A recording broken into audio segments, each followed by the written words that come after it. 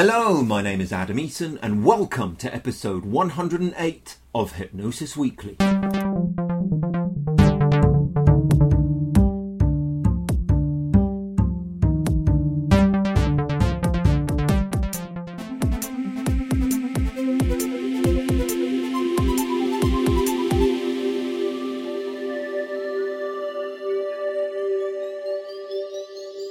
Hello, Hypnosis friends, and a very warm welcome to Hypnosis Weekly. Once again, in my own highly biased opinion, I think I have a full-blown tribal show lined up for you today.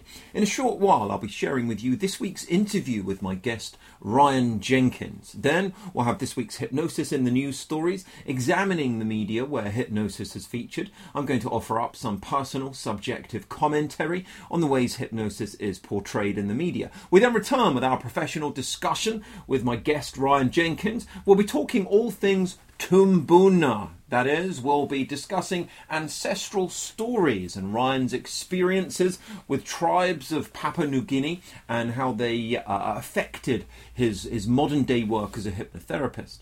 We'll round things off with this week's Hypnosis Evidence-Based Factoid before I bid you farewell for another week. As I say at the beginning of every Hypnosis Weekly episode, this podcast is something that I want to encompass a feeling of embracing diversity, celebrating the field of hypnosis and encouraging friendly, professional, enjoyable discussion and debate, as well as doing its best to inform and educate. I do not share the same stance as most of our guests and at times have major differences in approach and leaning, but all are incredibly lovely people who I'd happily talk with until late in the pub, and all of whom, following their time here on Hypnosis Weekly, I have a great deal of respect for.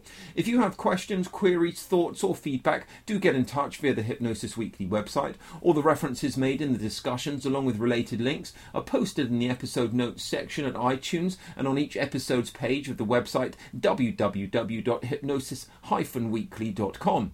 You can add your thoughts, comments and make any suggestions there too. Please do share this podcast on Facebook, Twitter and anywhere else to help us reach more of the hypnosis community. It's greatly appreciated. And if you enjoy this podcast, then please do go give us a favourable rating, even a review at iTunes. I'll be a BFF if you do. It takes just a few seconds to do so. You know what? We have thousands of people that listen to this podcast each week. Just a couple of you could go give us a favourable rating. It would do us a huge favour. So first of all, today is this week's interview with Ryan Jenkins.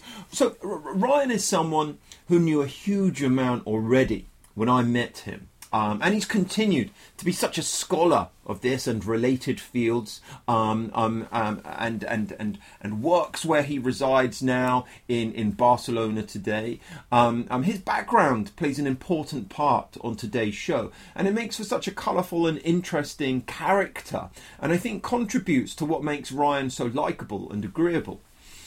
So him and I became good friends when he studied with me several years ago now, and I saw him and I watched his career, gradually creating this incredible career for himself, starting to show up on other podcasts, and I thought, hey, wait a minute, I'm friends with this guy. He needs to be coming on my podcast. So I made him an offer he could not refuse. The rest is history. So let's get on with it, shall we? For now, get comfy, my friends. Turn up the volume. Sip on your tea. Enjoy this week's interview.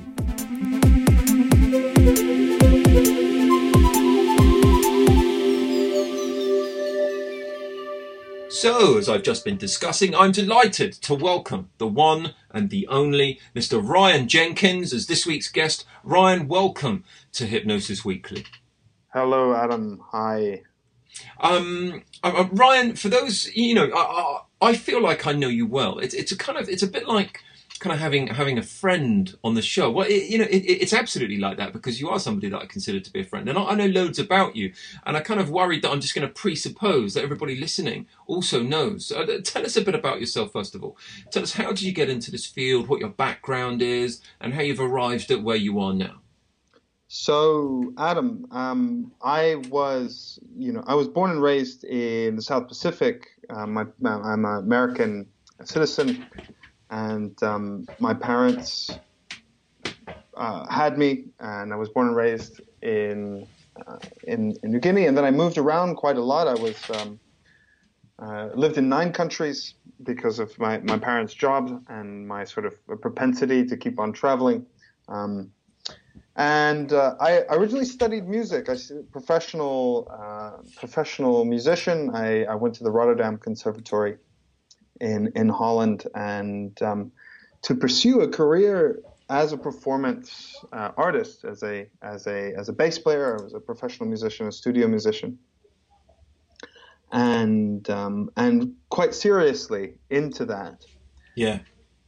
And so in my early 20s, my mother passed away during my sort of the final years of my studies, and during that particular period, I was in loads of bands. I was very arduously studying and practicing and sort of giving it the whole hog, as if you will, and I kind of had a nervous breakdown, a existential crisis. Yeah. That really resulted in a physical injury to my left, to one of my fingers of my left hand, and during that period of quite severe physical and emotional pain, I'd already began practicing meditation a couple of years before, and I had a real aha moment, a real moment of clarity, if you will, around myself, around my purpose in life, and sort of what my priorities were, if you will. And so I went on to pursue the healing of this particular condition. So I moved from Rotterdam, cold, rainy Rotterdam in Holland, which is where I lived, and moved to Barcelona, Spain, where my wife is from. Yeah. And you're still there. And I'm still there. I'm still here. Yep. I set up shop, if you will. This is home for me now, currently. And so during this period, I started doing rehabilitation on this hand, and nothing seemed to work. And it was quite unnerving, quite a stressful situation where I wasn't able to practice or play or create music. And then I had a session, a hypnosis session with regarding stop smoking. I was a smoker. I was a quite heavy smoker, and I was relieved of this habit almost instantaneously. And one of the things that this practitioner taught me was self-hypnosis, very easy self-hypnosis technique.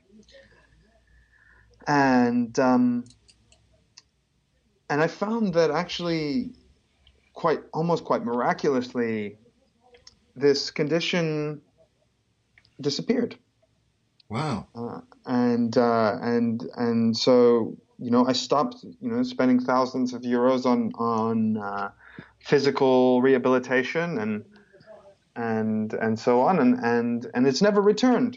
And so there was a huge part of that was stress related, obviously, and so that was this opening for me into the world of hypnosis, which, quite frankly, I had found to be a bit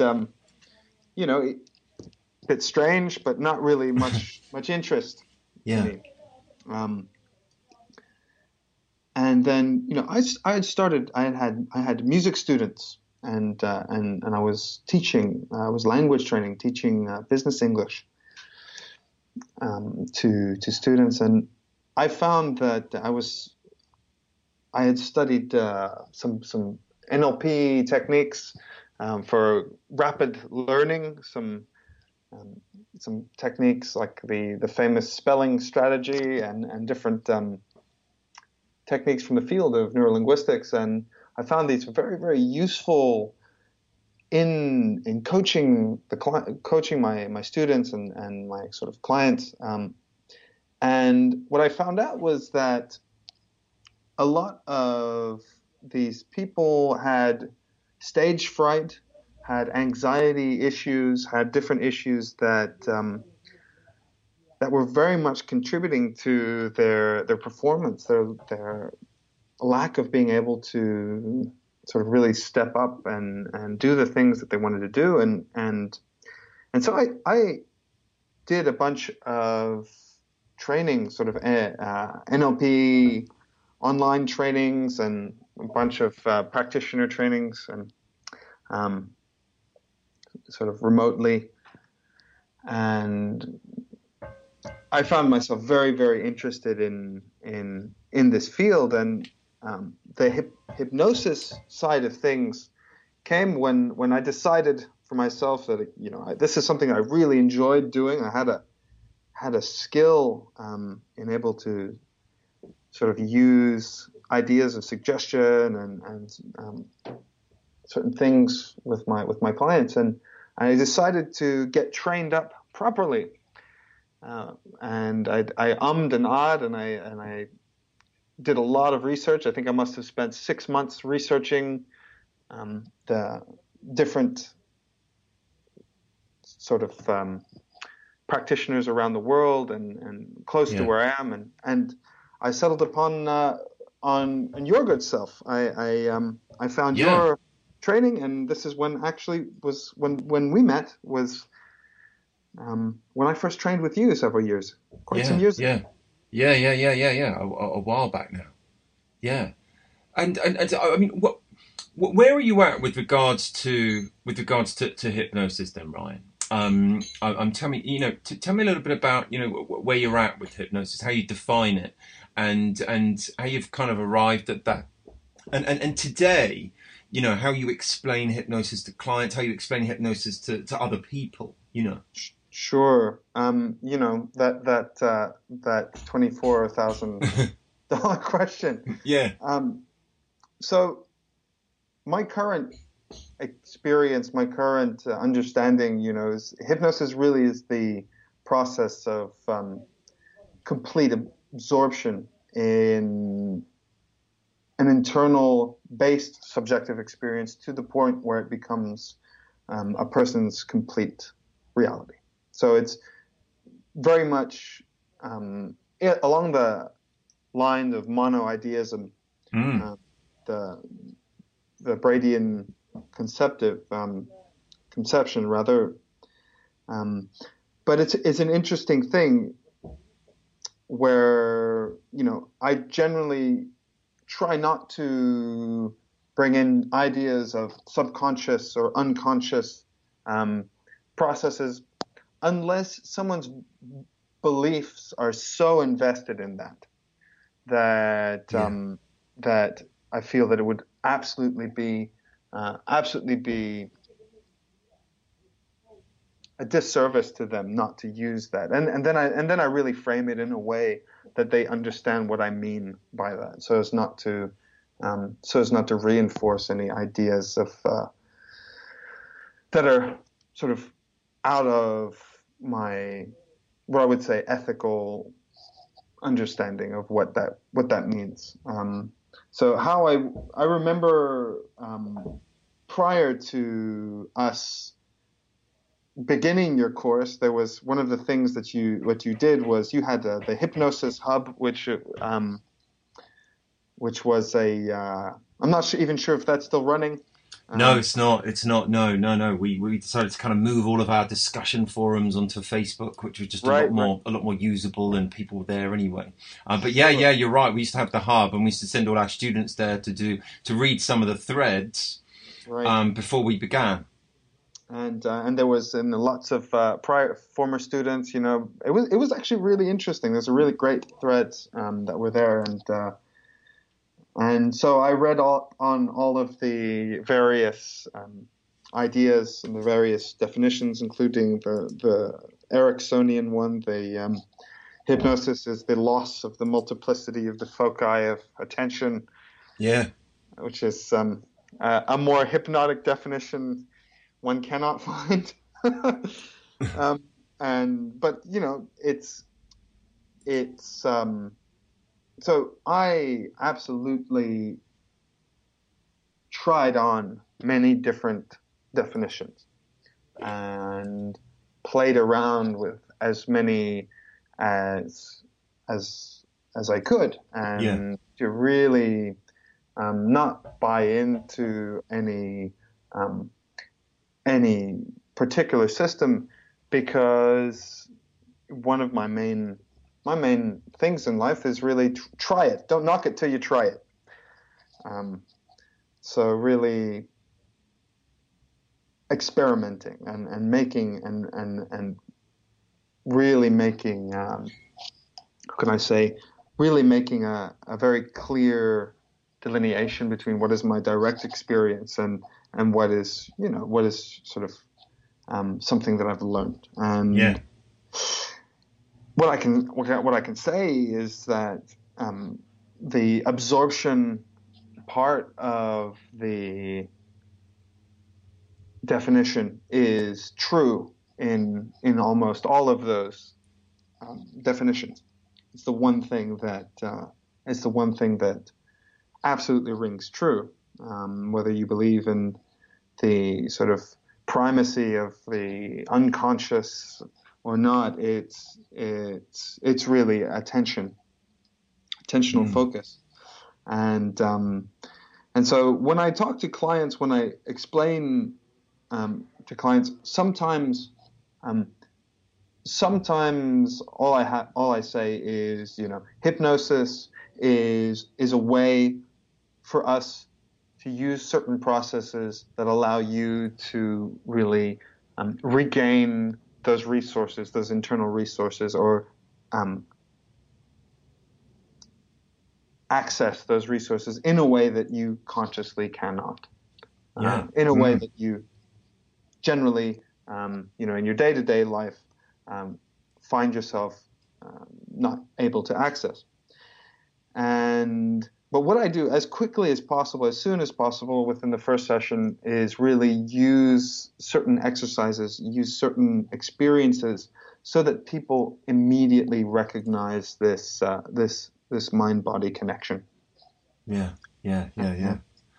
So taking it out of the realm of concept and really giving them an experience, and I think that was one of the things that I found most helpful.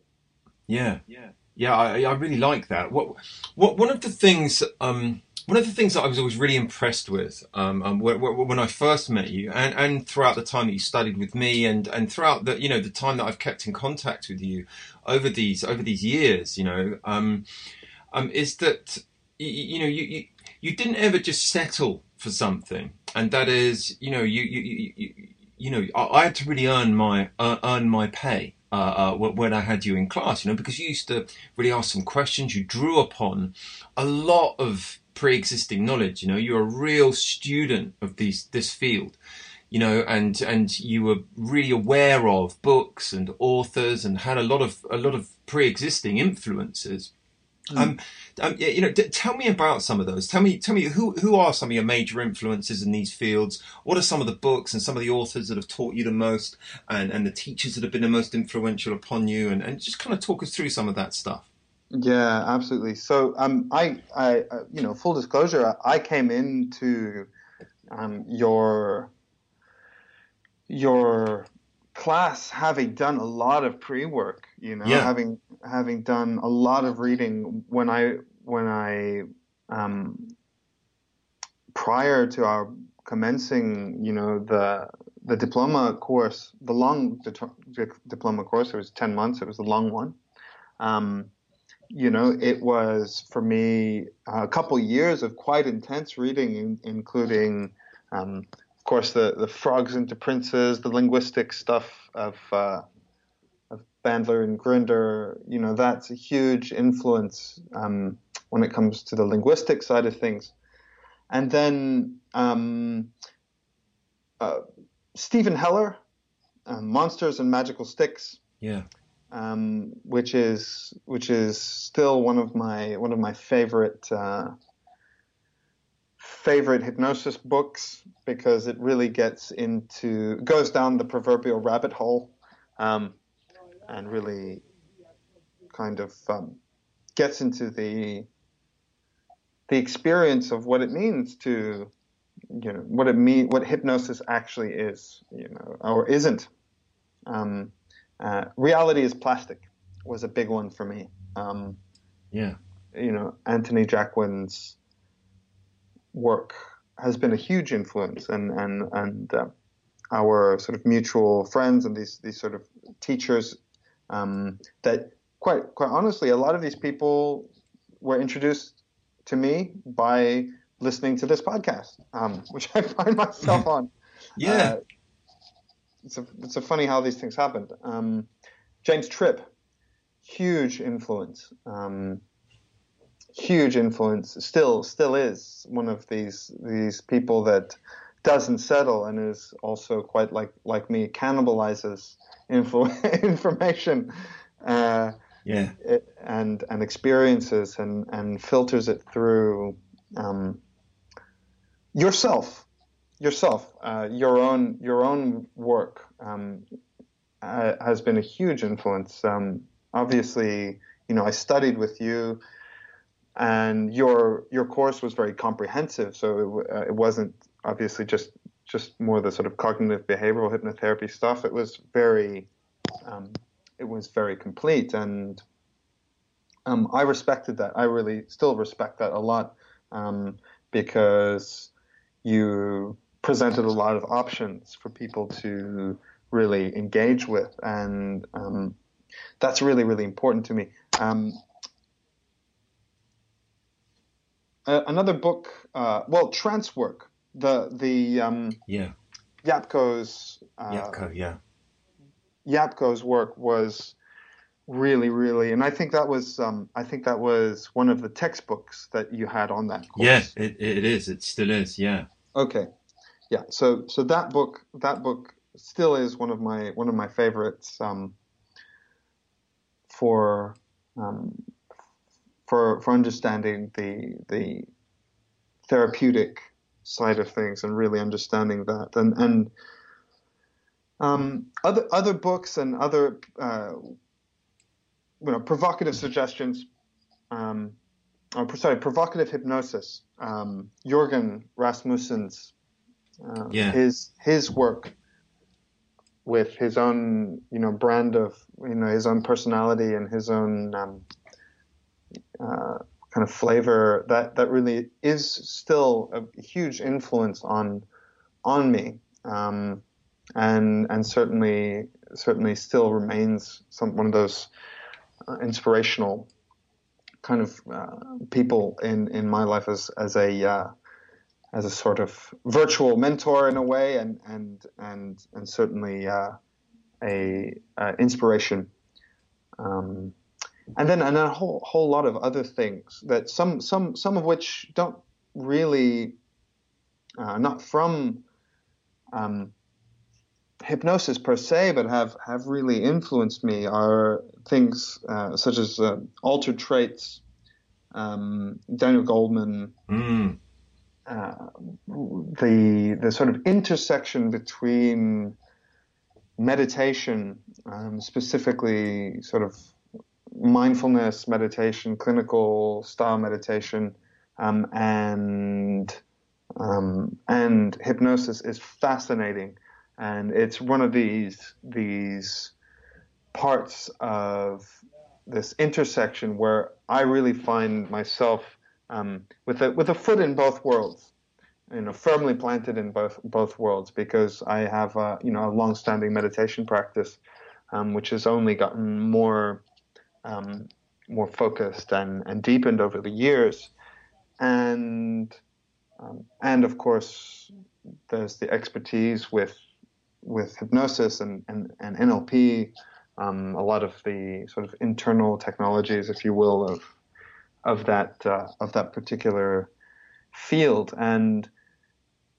while there are people that have some experience in both, suggesting mindfulness. Yapko's sort of his work around sort of meditation, mindfulness, and hypnosis. In my experience, it doesn't go deeply enough. So there's certain things such as Alter Traits is a wonderful, wonderful book to really get a handle on the science and the experience that whole world can bring to hypnotherapy practitioners or hypnosis practitioners. So that's something that I really, really big influence to me, and still remains something that I'm exploring. Yeah, cool. What throughout the time that you've been working in this field, I mean, obviously I follow you. I follow you and the things that you do online. And I see these amazing testimonials and you sharing some of these amazing experiences that you have in the clinic. Tell me, throughout the years, throughout the time that you've been studying this field, what's one of the most impressive applications of hypnosis that you've directly witnessed? Yeah. So as you know, I do share testimonials with permission of clients, and over the years, working almost weekly now since I graduated with clients, seeing clients day in and day out, I see, and I'm doing the air quotes at this moment, and I say miracles because things that in traditional psychology or traditional psychotherapy are seen to be sort of unbelievable, and I can totally understand the skepticism that comes from a lot of different fields. But I've seen I've seen as recently as last week, I saw quite severe trauma lifted and then gone from a person that couldn't think about a particular situation without having real physical effects of on a 10 out of 10 sort of emotional response to not being able to actually remember it at all, and basically that's the stuff that really still for me is most impressive. But as far as strange or impressive, there was a young man that came to see me last summer, and he had been in a car accident several years before, and actually a motorcycle accident, and his arm was in a sling, and they'd said that the nerve connecting the top part of his arm and his hands were severed, and that he would never be able to move again, never be able to have the use of that hand. And we did a session. I didn't charge him for it. It was not. It was it was because I didn't know what to promise him and didn't promise him anything. But I received a email saying that he was starting to be able to move the fingers in that hand, and he really directly down to that particular session. Wow. So that was a really powerful experience, and I've kept in touch with him, and this his condition has improved. He hasn't regained complete control of this. It's still an ongoing thing, but that's in 1 month. It was a powerful. Yeah. I mean, that's immense. I love hearing stuff like that. Ryan, if you go back to when you started out, when you started out as a hypnotherapist or a hypnosis professional, knowing the stuff that you know now upon your journey that you've been on, is there anything that you'd do differently? If so, what? Is there any advice that the person that you are today would give that younger you that you'd kind of extend to our listeners? Absolutely. So one thing, is really trusting in myself more, trusting in my own opinions, my own insights, my own learnings, and being more fearless when it comes to applying them in not only clinical settings, but also applying the principles out in life, and really not waiting so long. I probably wouldn't have waited so long to actually try some of the things that I kind of already knew how to do, but I didn't have the courage, I'll be honest, to do it. I was still in thinking mode and still learning and figuring things out, and I think I would have taken more action and just gone out there and tried stuff. I would probably also learn more performance stuff, and apply that sooner. I think Anthony Jacquin's work has really helped me with that, and really in the sort of realm of not performance, but really just performance, but really the confidence of really being able to just walk up to people and do the kind of stuff that he's famous for, the street stuff, which I've overcome that, and I spent last summer with a friend of mine walking along the Ramblas here in Barcelona and sticking people to things. Sticking people to things. Yeah. Yes, and all the good fun that comes with that.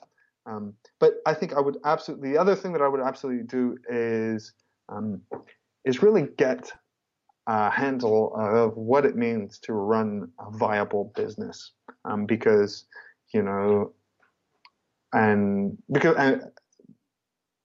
I think we're both aware that there's a huge training industry out there, and there are certain practitioners that sort of promise, sort of six-figure incomes, as soon as your certificate is printed. Yeah. And the fact is that the business acumen and the experience of running a successful hypnotherapy practice is something that I've had to pick up along the way. And, it's as we all make mistakes and cost of doing business and all that, but it's one of those things that I would really, get mentoring in and really have very clear goals, and it's something that I would absolutely recommend that people do. Yeah, absolutely. Ryan, we're gonna be rolling our sleeves up. We're gonna be digging deep into some of the stuff that you spoke about right at the top end of our call. We're gonna be talking Tumbuna. Your ancestor stories are coming up. For now, though, where can people go to learn more about you, your work, your approach to hypnosis, and everything else? Sure. So my main website is hypnotherapyinbarcelona.com, and that's my main website for my clinical work, and my second site is currently under construction. So if people want to get in touch with me or check my stuff out, it's Barcelona. It's hypnotherapyinbarcelona.com. hypnotherapyinbarcelona.com. There will be a link to that website, to Ryan's website, over at this episode's page of the Hypnosis Weekly website, and to iTunes in the edition notes. And we will be right back with Ryan Jenkins in a few short moments' time.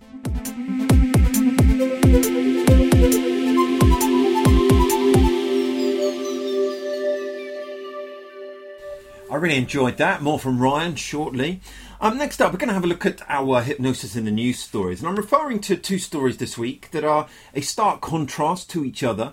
The first is entitled Court Overturns Murder Conviction Over Hypnosis Issue. So this is a local story in the US whereby a federal appeals court has quashed a 1994 attempted murder conviction, finding that an Indiana prosecutor concealed evidence by not disclosing that the state's sole eyewitness underwent hypnosis as a means of sharpening his memory before testifying at trial. So the 7th US Circuit Court of Appeals in Chicago announced this decision in a Mac Sims case on February the 1st this year, that's 2019. Sims was sentenced to 35 years after he was convicted in Elkhart County in the shooting of a security guard, Shane Carey. The prosecution's case relied on Carey identifying Sims as the shooter and had no physical evidence linking Sims to the attack. Sims then appealed the conviction after learning back in 2012 that Carey had undergone hypnosis before the trial. The US Supreme Court has ruled that a person who undergoes hypnosis could potentially fill memory gaps with fantasy or experience increased confidence in both accurate and inaccurate recollections. And you know, it's quite right that they have that standing and that ruling. The Northern District of Indiana Court in South Bend denied Sims' appeal, stating that Carey had described and identified Sims multiple times before undergoing hypnosis. The appeals court rejected that reasoning, ruling that the suppression of evidence violated pre-trial discovery rules. And I'll read you what was written. Considering the overall weakness of the prosecution case without Carey, the importance of his testimony, the explosive strength of the concealed hypnosis evidence, and the relatively mild impeachment of Carey that the defence managed at trial, relief is required, and this is what the written order said. The prosecutor who failed to disclose the hypnosis, Charles Wicks, has declined to comment on the case. But this is the reality, and the reason, you know, hypnosis is no longer used in modern cases. It's certainly not used as eyewitness to support eyewitness testimony, mainly because, you know, memory is reconstructive. Hypnosis does not guarantee truth or veracity, and hypnosis actually increases the chances of individuals believing in a reconstructed memory. You know whether that is false or true. And the bottom line is that, you know, backdated cases are being thrown out of court today and convictions overturned because of hypnosis and its fallibility and it being used within eyewitness testimony. And it's a great shame. The lesson for today is that hypnosis should not be used this way, and that all hypnosis professionals need to desist believing that hypnosis is effective at recovering memory in any kind of a wholly factual or objective fashion. And let me just repeat that US Supreme Court ruling, you know, and that is that a person who undergoes hypnosis could potentially fill memory gaps with fantasy or experience increased confidence in both accurate and inaccurate recollections. And it's really valuable for us to know and be aware of that. So on to our second story of the day, which is like I said earlier, a stark contrast to this first one, and that is that Brian McFadden had to be professionally hypnotised for Dancing on Ice performance. Yes, indeed, Former Westlife singer Brian McFadden had to be professionally hypnotised for his stint on Dancing on Ice, a TV show, a hit TV show, very popular here in the UK. The 38-year-old had to get professional help to tackle his nerves and build up his confidence ahead of his reality show debut. He went to clinical hypnotist Steve Maudsley of Ribble Hypnotherapy, so the Irish Daily Star reports anyway. And Maudsley said, the clinical hypnotist said, I was very privileged last week when Brian McFadden came to me for help for nerves and confidence while dancing on ice. After this week's wonderful performance, I think I may have helped. And now that's great news for Stephen Maudsley, great news for hypnotherapy, and I really don't want to take the shine off things for them and for us in general. But, there's a big but. The article goes on to say, Brian, who is paired with dancer Alex Murphy, joked this week about being drunk for his performance. Presenter Holly Willoughby said, "You are the cutest, if not most exhausted gingerbread man I've ever seen." And panting Brian joked, "I should have done it sober." So there you have it. Forget hypnosis, just drink a lot in order to control performance anxiety. Thank you for that, Brian McFadden. There is a link to all of these articles that featured in the media recently over at this episode's page of the Hypnosis Weekly website. So next up, we have this week's professional discussion, and I welcome back Ryan Jenkins. We learned a bit about Ryan and his background in the previous segment. When him and I were discussing the show and setting things up, I asked him to hold off a little bit with that stuff because I wanted to dive deeper into it during this second part. Ryan's influenced greatly by his background, and he's discovered a lot of parallels in the way that the tribe of Papua New Guinea that his mother had discovered and studied dealt with both mental and physical issues, and found the parallels to that of modern hypnotherapy that he latterly learned. So he talks about that and he explains it here, and it's fascinating stuff. I think you'll enjoy this. So here we go. Here is this week's professional discussion with Ryan Jenkins. Enjoy.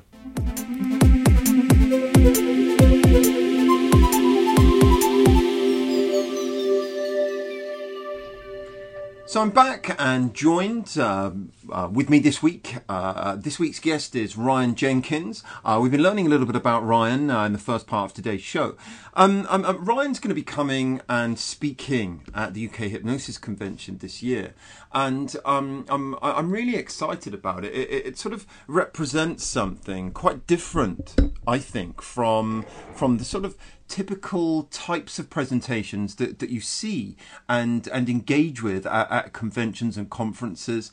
I had to ask Ryan beforehand to make sure I was spelling it correctly, that I was pronouncing it correctly.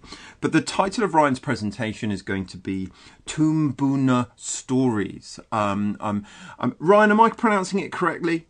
Yes, indeed. Yep. Great. So tell us, what does that mean? What does that represent? What does it stand for? So, as I said, I was born and raised in Papua New Guinea, and my mother was an anthropologist, quite well-known anthropologist that worked for the Papua New Guinean government. And in 1981, she was part of a group that discovered a lost tribe, a indigenous tribe, wow, pre-industrial sort of tribe that was unknown and hidden out deep in the jungle, and they were basically undiscovered until 1981, and so my mother went in and began working and studying these people, and I and my brother, my older brother, and my father spent a lot of time in that community and witnessed what would be something that's quite unique in the world, which is a Papua New Guinean indigenous tribe, quite different from the sort of the indigenous tribes of Africa and the Amazon in many different ways. And one characteristic of Papua New Guinea in general, but specifically this tribe, is that there is the use of stories, very particular type of stories that are told in a very particular type of way. And these are Tumbuna stories, and Tumbuna means ancestor. So these are types of stories that are traditionally told in order to affect healing. Right. And these are told in specific contexts and different ways. There's many different ways that they do it. And it's not just this tribe, it's all over the country. It still, to this day, is used. And when we talk about healing, are we talking exclusively kind of physical healing, or are we talking sort of psychological healing, whatever that may be, in that circumstance, in that situation? Sure. So in Papua New Guinea, but specifically this tribe, the Tumbuna stories are used for healing psychological or spiritual conditions as well, as physical issues. And I've seen, for example, people use these particular techniques to heal skin conditions, and very much in the same way that a person might healing psoriasis or the kinds of conditions that are treated with clinical hypnotherapy in a modern context, but also right. Wow. Yeah. And I've seen it with my very eyes, and it's an interesting thing that that they also use it for a wide variety of other applications as well. And so one of the applications that they use is psychological healing for things such as forgiveness practices. Yeah. And so, Papua New Guinea is one of the most tribal countries in the world. It's 1/6 of the world's languages. It's 680 different languages, and people. It's a wide variety of cultures, cohabitating. And so, as you might imagine, there's a lot of tribal warfare, tribal violence, and so one of the ways that this tribal violence is healed, if you want to use that term, or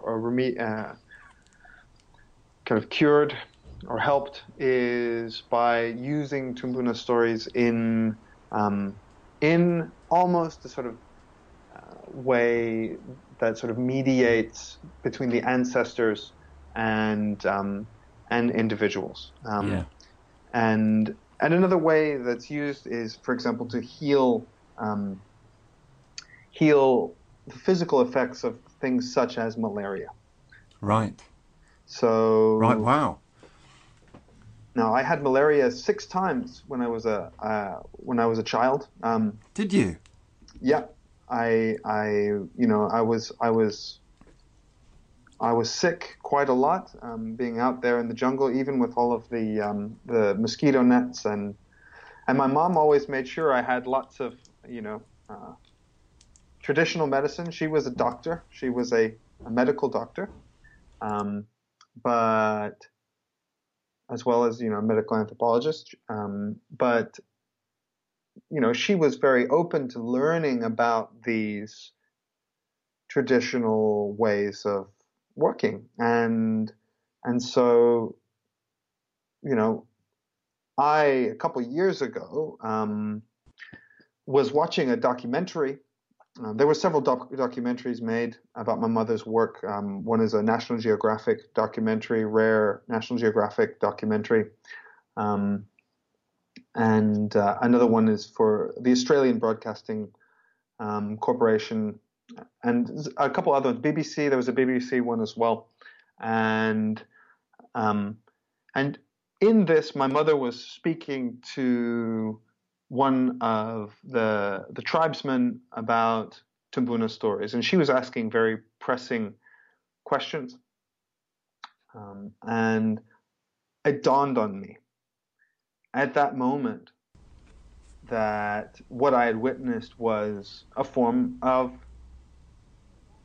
hypnotherapy in a very, very particular way, because it was very clear that these stories were delivered in a hypnotic context, in a state of high suggestibility, using certain ways of presenting it, and presenting that language, and presenting that those suggestions or information or ways of having people project onto certain stories that allowed people to have this healing. And of course, it didn't always work. But the fact is that quite different from the people of the Amazonian region, where they have lots of plant medicine, and they know, lots of cures and ways of sort of turning plants into medicine. The Hagahai people specifically didn't have any of that. They had one plant, which was a kind of stinging nettles, and they Right. would, if you had a headache, they'd kind of beat you with that until Great. your headache disappeared. Yeah. It works, interestingly enough. Yeah. But apart from that, they would use hypnosis. They would use what I would term hypnosis, or what I would term hypnotic kind of treatments. And it's a very interesting thing that this recognition that they were doing this hit me like a download. It was almost immediately, and I had this flood of memories, flood of recognition of certain experiences, and then I talked to my brother, my older brother, who works in the Pacific as in the field of conservation, and he said very interesting things, and he has a lot of very clear memories, and he's someone else who I will be consulting quite extensively on in my lead up to the talk, he basically told me about a whole raft of other applications that is currently used in Papua New Guinea for these types of stories, including conservation, and including like land conservation and keeping people away from certain areas by telling them very specific types of stories about spirits and all the rest of it. Now, you may not be aware of this, but Gregory Bateson, who was the person that introduced Richard Bandler to Milton Erickson. Yeah, absolutely. Was a huge, it was studied Papua New Guinean trance work in this particular. But a lot of this stuff ties directly into that, and so that also became very apparent to me that there is a direct line between the Papua New Guinean Tumbuna stories and the way indirect sort of storytelling is used even in our modern hypnotherapy trainings. Yeah, yeah. Because you've spoken about some of the parallels, the parallels, and I know that with some of the stuff that you've written that I've seen in preparation for the convention, for example, you mentioned some parallels that are going to be drawn between some of the modern clinical approaches of your experience as a hypnotherapy practitioner and as a change worker, and these kind of more traditional indigenous methods. And my imagination kind of ran wild with me a little bit, and I was kind of thinking, well, How and where and what are the parallels? Could you kind of make obvious a couple of examples? Sure. So one of those is really that the kind of things that would be, um, like for example, skin conditions. Dealing with skin conditions, which is as you might imagine, out there in the Yeah, jungle, people wear what is called tanget, which is essentially a grass skirts or grass sort of coverings, and that's it. yeah, And that literally is it. And they didn't have soap until my mom arrived, so a lot of skin disorders and skin diseases were very prevalent, and so one of the things that they would do would be using types of storytelling to affect that kind of change. So specifically, what they would do would be, well, one of the things yeah. is, there is a cause. There is a cause of your. It's assumed that there is a cause of your ailment, and one of the causes may be ancestors. And so you've basically Right, enraged one of your ancestors, right. and you need to appease the ancestors, or one of the forest spirits. It's one of the other. And so you have to figure out what is the cause of this, what is the cause of this ailment. And then Yeah, one of the things is that the and it wouldn't be considered a shaman particularly, but it is an elder, and this person will have them in a circle and will be telling them stories, and we'll be telling them very particular stories about either skin conditions or about sort of the forest, and perhaps the time and place where they had this sort of flare up, and having them sort of recognize where they were, and in that the person is projecting their symptoms onto an entity. right. That entity maybe, you enraged the dead sister of one of your in-laws, and you need to do something to appease that. And Yeah, so one of the things that will happen is they find that out, and then they go do something. So typically it would mean some sort of mean the killing of a pig. yeah, So you've got anything. They'll do anything for a feast. So you got to get out into the jungle and find a pig to eat, and then, or you need to appease by giving something to the line of the other the person, and that would alleviate the symptoms. So there are tasking, kind of specific tasks that people do as well. yeah, And so this is one of the things, but that kind of what we would say trance work, and I use this in a very particular way because our concept of entrancement and being entranced, it's such a funny thing. The Haggai people, their traditional dance, they have two dances traditionally.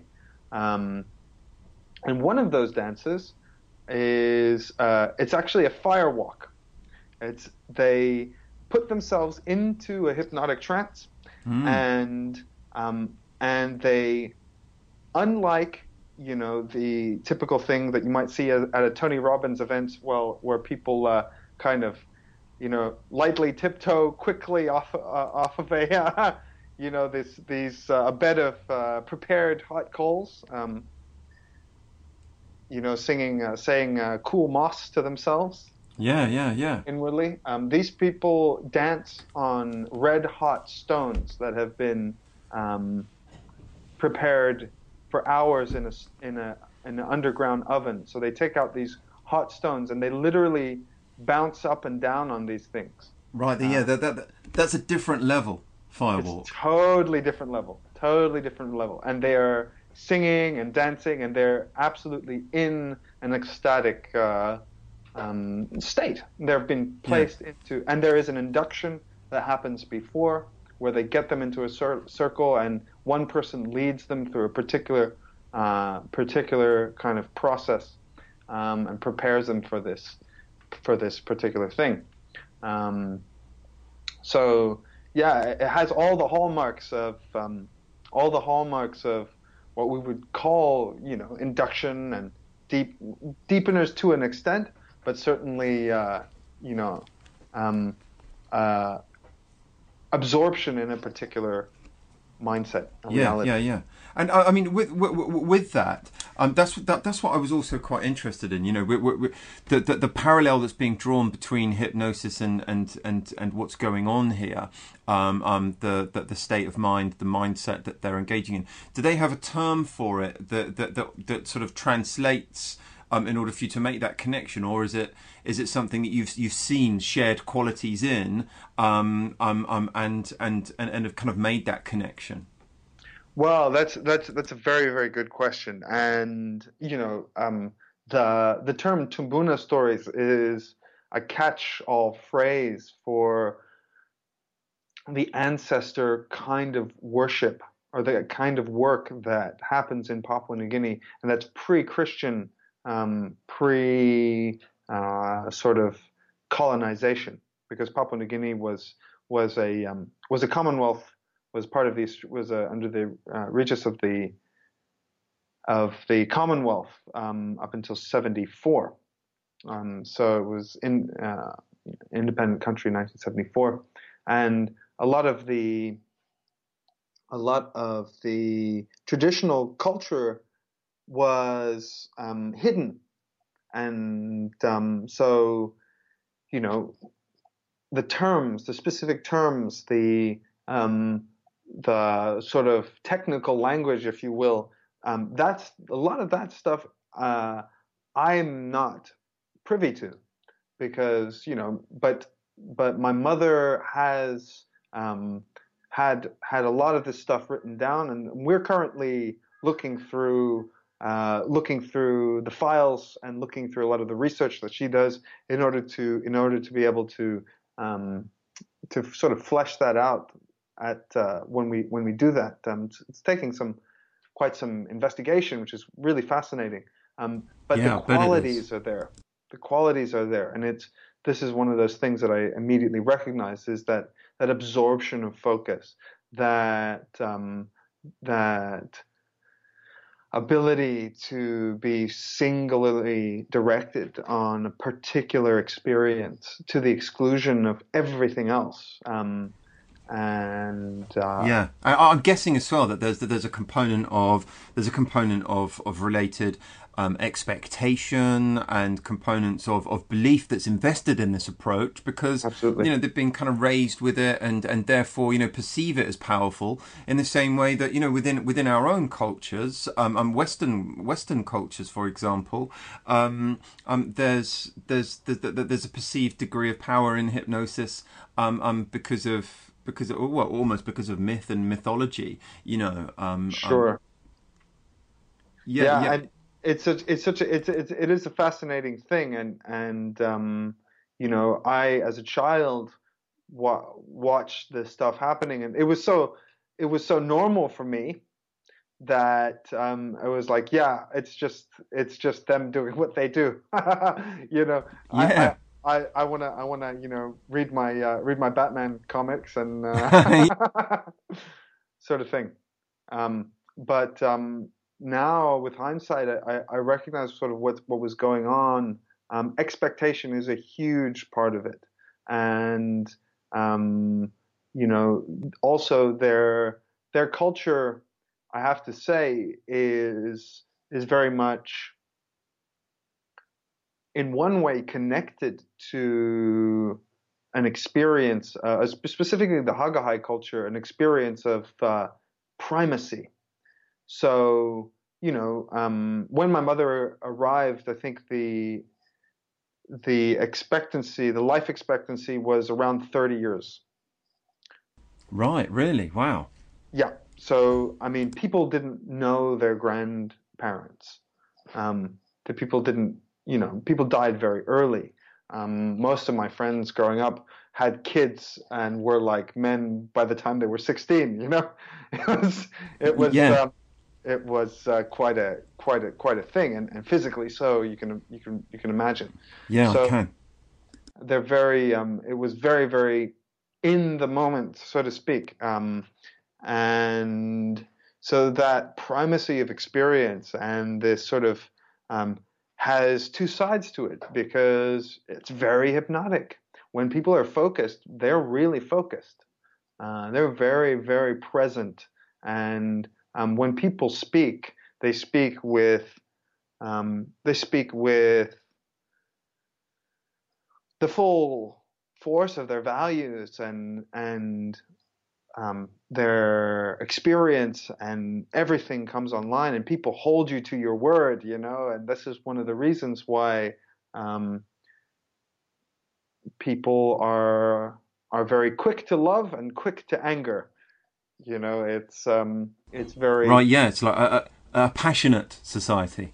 very passionate, and I these particular terms such as sort of archaic or magic, mythic, which come from Yeah, certain psychological developmental styles, yeah. sort of Robert Kegan's work, and that is really important to understand this, because I think especially in our field, and this is perhaps something I might touch upon some point during the talk, is we have this idea of certainly some types of practitioners have this idea of sort of returning back to nature, returning back to some sort of pre-archaic society, and how in some way people were all sort of peace and love, and things were much more, let's say, much less violent, much less primal in that way. Right, And yeah. that's a myth. That's the myth of the noble savage, which I can honestly tell you, you can thoroughly debunk that, because there was just as much. Well, I wouldn't say just as much, but it certainly lots and lots of murder and rape and all kinds of tomfoolery, that occurred in that society as well. Yeah. So, but on the other hand, they had a concept of time that was totally different from Western concepts. So you would arrive there flying in on a helicopter, and the helicopter would leave because it was around 2 weeks walk through the jungle, so you'd have to take a helicopter, and and you'd rock up, and then in my case, I was a young child, so my mom would kind of hand me to the tribe, and she would run off, and I would be basically with them, and Yeah. when I got older, I recognized something very interesting, is that there is a kind of a group experience of time that is very, very, very different from our Western conception of what time is, and their perception, as a whole, of what time is, and it's very much non-linear, very much around, of course, the rise and the sunrise and sunset, but their experience of time is much, much deeper and much more present in a very way, which actually makes hypnosis and the hypnotic aspects of the kind of work kind of very, very present. Yeah. It's like walking into walking into if there was such a thing as a hypnotic state, flying in to that place was it.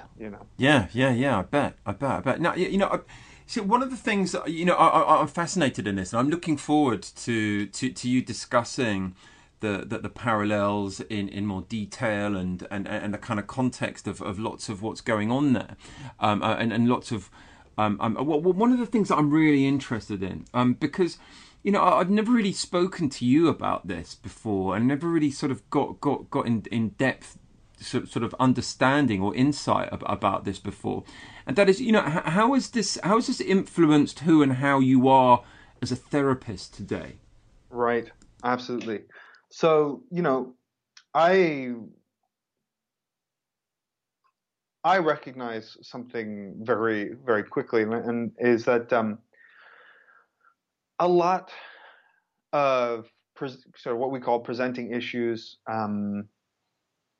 even if they're clinically sort of in the DSM as a specific kind of disorder or psychological ticket that's put on it, Yeah. really come down to, and I'm going to use this phrase, this term reality tunnel, which, I take from Robert Anton Wilson, the famous, the author,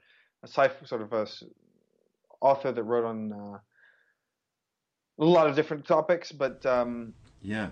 and it's something that I learned from James Tripp as well. That particular focus, particular ways of kind of experiencing life, and trances, if you will. And this is what I mean by trance. Trance is really, in my experience, rather than a hypnotic trance, it's really a reality tunnel. And so what I recognized was that a lot of those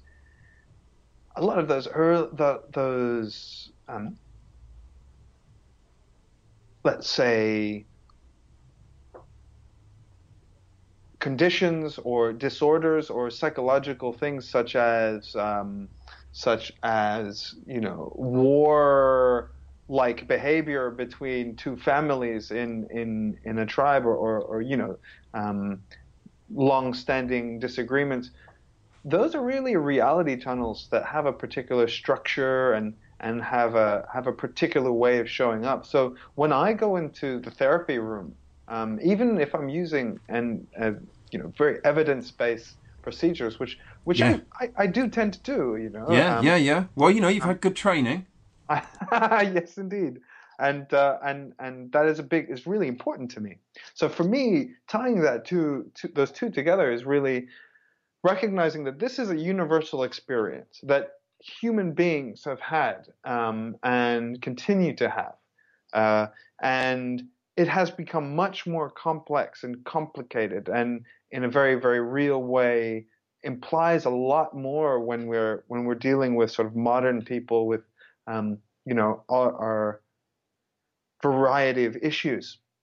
And so the two ways I really work with people is really being able to step out of that sort of experience by deconstructing it into its subjective components, and really recognizing that it's an illusion that the mind is creating moment by moment, waking up, if you will, from this particular experience, and in a very real way, for a lot of people, that's all it takes.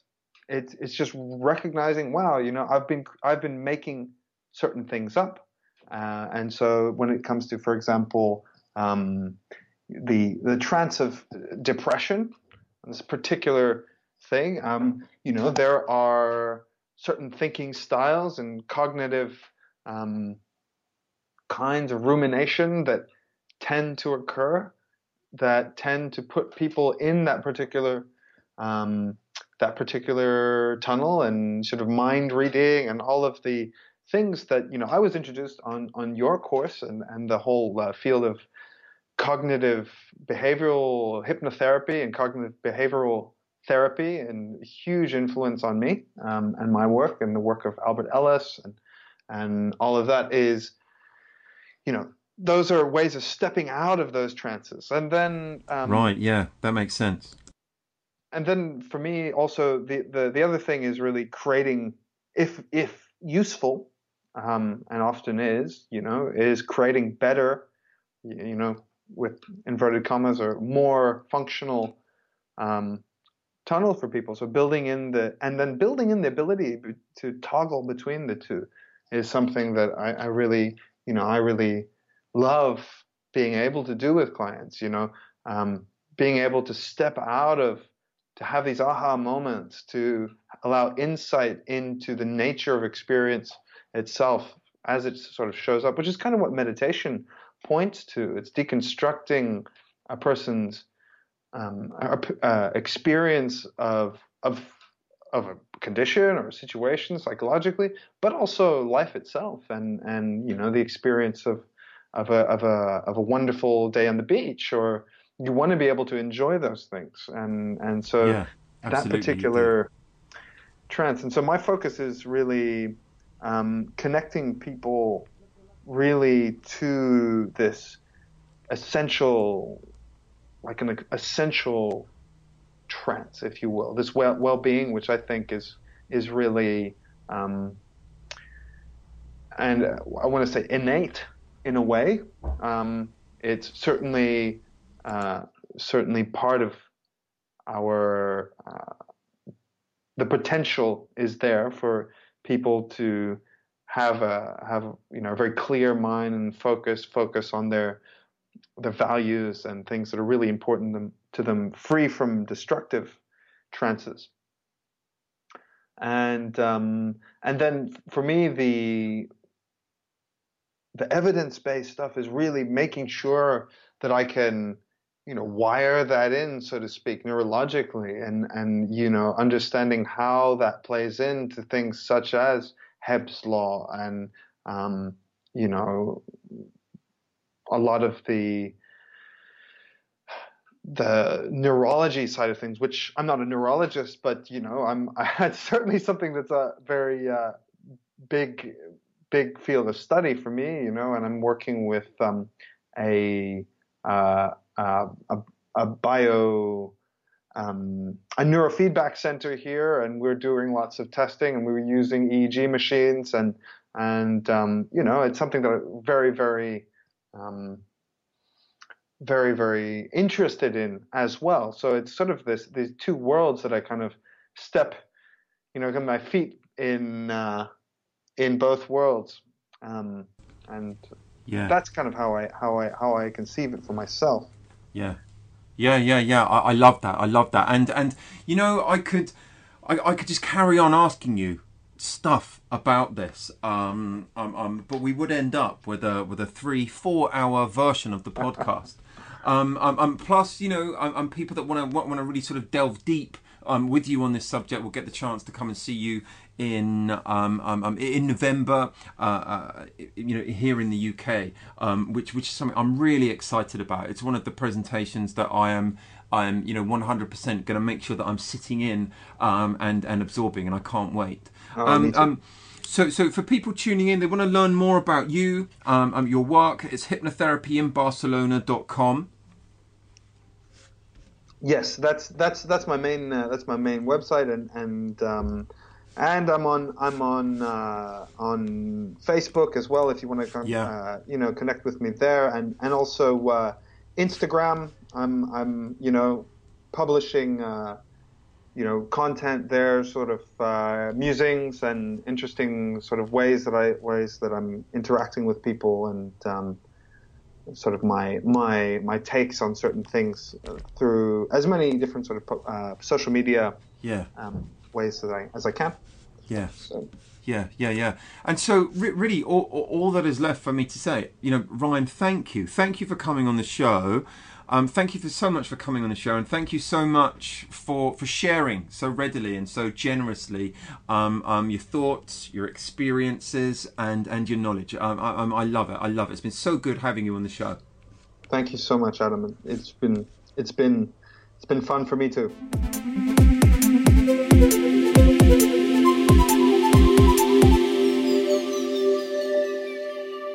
I really enjoyed that. It was lovely speaking to Ryan. He's a great guy. There are links to Ryan's website over at this episode's page of the Hypnosis Weekly website and in the episode notes at iTunes. So that brings me on nicely to our evidence-based hypnosis factoid of the week. And the fact is this. It's a different one, and that is that hypnotically induced out-of-body experiences offer a useful way of exploring this phenomena. Yeah, so something different for you today, indeed. So a paper from this year, in the International Journal. Entitled The Neurophenomenology of Out-of-Body Experiences Induced by Hypnotic Suggestions.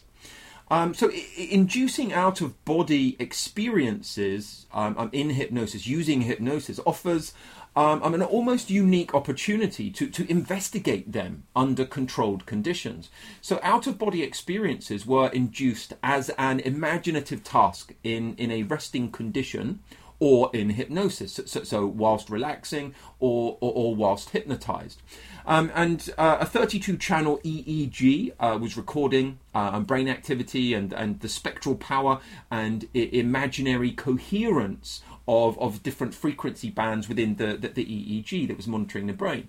And a couple of electrodes were calculated. Now, at the end of each session, the phenomenology of consciousness inventory was administered. So something that's known as the PCI, the Phenomenology of Consciousness Inventory, was administered to assess the phenomenological aspects of the subject's experience.